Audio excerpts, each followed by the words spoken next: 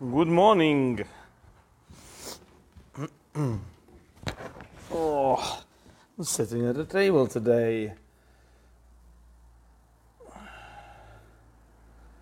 Here we go. Morning.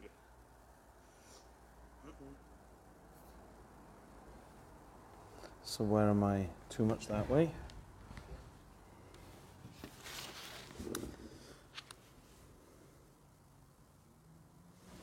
There we are. Does it look okay? It looks right there. Morning, Sue. Yo, yo. Morning, Clayton. Morning, Sarah. Hey. We're in chapters 29 to 31 of Job. 29 to 31.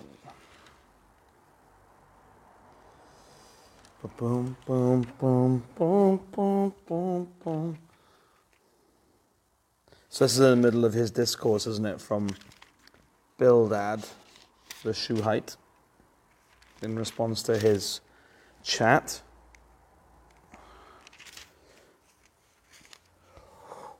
Ooh. Oh, looks like another lovely day today. The roofers were saying yesterday that it's quite hard handling the tiles. Everything is black. The tiles are black, the felt is black, the lead is dark grey, absorbing the heat. He said when you get home and have a shower, your hands burn in the shower because all your pores are open, I think, from touching the hot stuff. Yeah. So he's like, I prefer this to rain, obviously. Couldn't imagine a worse job to do in the rain than it is a roofer. Morning, Abby.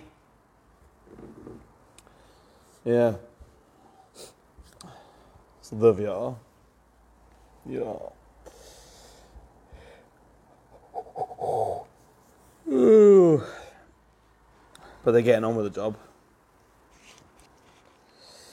Job 29 to 31. Yo, Josh Clark.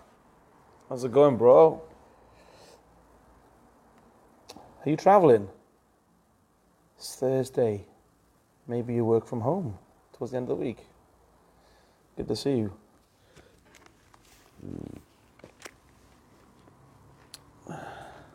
Coal Town. Good looks, some good pictures on Facebook from that.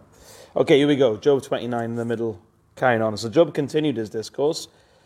How I long for the months gone by, for the days when God watched over me, when his lamp shone upon my head, and by his light I walked through darkness. Oh, for the days when I was in my prime, when God's intimate friendship blessed my house, when the Almighty was still with me and my children were around me, when my path was drenched with cream and the rock poured out for me streams of olive oil, when I went to the gate of the city and took my seat in the public square, the young men saw me and stepped aside, and the old men rose to their feet. The chief men refrained from speaking and covered their mouths with their hands. The voices of the nobles were hushed, and their tongues stuck to the roof of their mouth. Whoever heard me spoke well of me, and those who saw me commended me, because I rescued the poor who cried for help, and the fatherless who had none to assist him. The man who was dying blessed me. I made the widow's heart sing. I put on righteousness as my clothing. Justice was my robe and my turban. I was eyes to the blind. I was feet to the lame. I was a father to the needy. I took up the case of the stranger. I broke the fangs of the wicked and snatched the victims from their teeth. I thought, I shall die in my own house, my days as numerous as the grains of sand. My roots will reach to the water, and the dew will lie all night on my branches. My glory will remain fresh in me, and bow ever new in my hand. Or the bow ever new in my hand. Men listened to me expectantly, waiting in silence for my counsel. After I had spoken, they spoke no more. My words fell gently on their ears. They waited for me as for showers, and drank in my words as the spring rain. When I smiled at them, they scarcely believed it. The light of my face was precious to them. I chose the way for them and sat as their chief. I dwelt as a king among his troops. I was like one who comforts mourners. But now they mock me, men younger than I, whose fathers I would have disdained to put with my sheepdogs. Of what use was the strength of their hands to me, since their vigour had gone from them? Haggard from want and hunger, they roamed the parched land in desolate wastelands at night. In the brush they gathered salt herbs, and their food was the root of the broom tree. They were banished from their fellow men, shouted at as if they were thieves. They were forced to live in the dry stream beds, among the rocks in the holes in the ground. They brayed among the bushes and huddled in the underbrush. A base and nameless brood, they were driven out of the land. And now their sons mock me in song. I have become a byword among them. They detest me and keep their distance. They do not hesitate to spit in my face. Now that God has unstrung my bow and afflicted me, they throw off restraint. In my presence. On the right, the tribe attacks. They lay snares for my feet. They build their siege ramps against me. They break up my road. They succeed in destroying me without anyone's help. They advance as though a gaping breach. They advance as through a gaping breach. Amid the ruins they come rolling in. Terrors overwhelm me. My dignity is driven away as by the wind. My safety vanishes like a cloud. And now my life ebbs away. Days of suffering grip me. Night pierces my bones. My gnawing pains never rest. In his great power, God becomes like clothing to me. He binds me like the neck of my garment. He throws me into the mud, and I am reduced to dust and ashes. I cry out to you, O God, but you do not answer. I stand up, but you merely look at me. You turn on me ruthlessly. With the might of your hand you attacked me. You snatch me up and drive me before the wind. You toss me about in the storm. I know you will bring me down to death, to the place appointed for all the living. Surely no one lays a hand on a broken man when he cries for help in his distress. Have I not wept for those in trouble? Has not my soul grieved for the poor? Yet when I hoped for good, evil came. When I looked for light, then darkness came. The churning inside me never stops. Days of suffering confront me. I go about blackened, but not by the sun. I stand up in the assembly and cry for help. I have become a brother of jackals, a companion of owls. My skin grows black and peels. My body burns with fever. My harp is tuned to mourning, and my flute to the sound of wailing. I made a covenant with my eyes, not to look lustfully at a girl. For what is man's lot from God above, his heritage from the Almighty on high? Is it not ruin for the wicked, disaster for those who do wrong? Does he not see my ways and count my every step? If I have walked in falsehood, or my foot has hurried after deceit, let God weigh me in honest scales, and he will know that I am blameless. If my steps have turned from the path, if my heart has been led by my eyes, or if my hands had been defiled, then may others eat what I have sown, and may my crops be uprooted.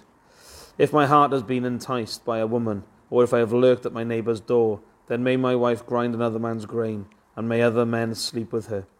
For that would have been shameful, a sin to be judged. It is a fire that burns to destruction. It would have uprooted my harvest. If I have denied justice to my manservant and maidservants, when they had grievance against me, what will I do when God confronts me? What will I answer when called to account? Did not he who made me in the womb make them? Did not the same one form us both within our mothers? If I have denied the desires of the poor, or let the eyes of the widow grow weary, if I have kept my bread to myself, not sharing it with the fatherless, but from my youth I reared him as I would a father, and from my birth I guided the widow.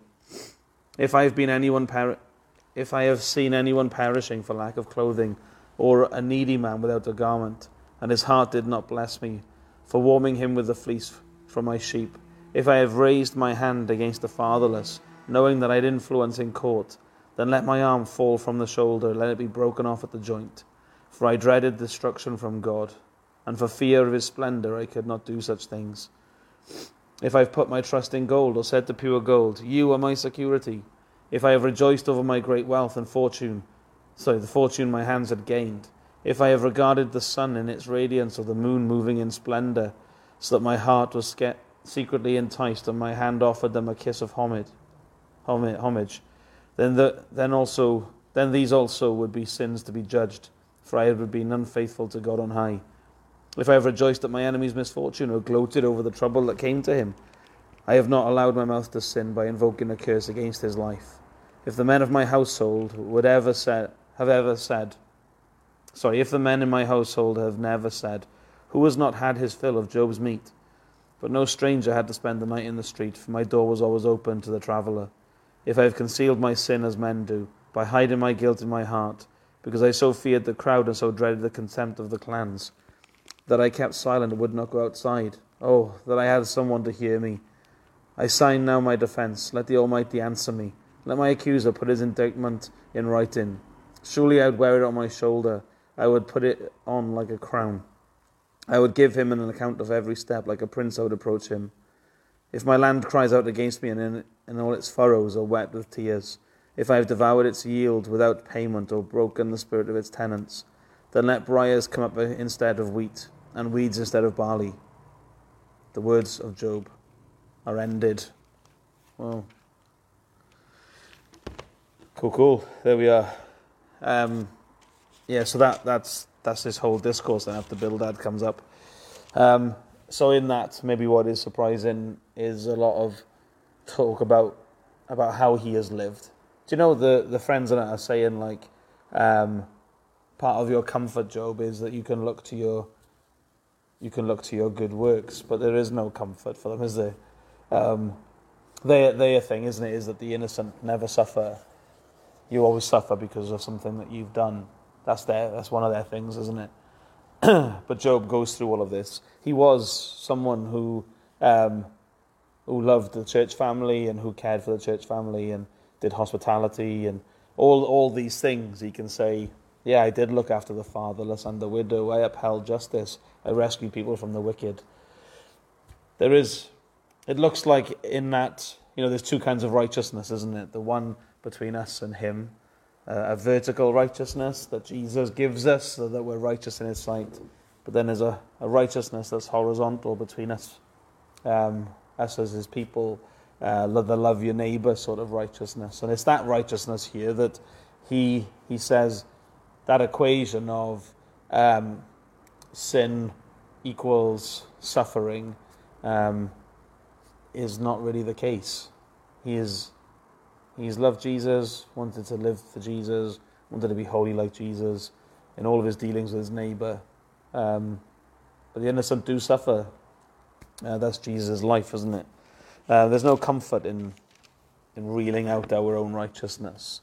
The comfort is in the who, is in that Jesus, he was innocent of everything, and he suffered, and we are his followers. And so, like Sam was saying last night, innit, that the way that we're going to change and to grow is that God will instruct us, teach us, discipline us through trials and suffering. So Peter says, doesn't he, don't be surprised at the trials you're facing. Don't be surprised. Yes, it's difficult, isn't it? Go to the who, not for the why door. Get with him today, but don't be surprised. But look to him for help. Have a great day today. Whatever you're going through, whatever pains you and whatever makes you cry, pray that you find help in Jesus today. God bless you, and I'll see you, God willing, tomorrow morning. Take care. Ta-da.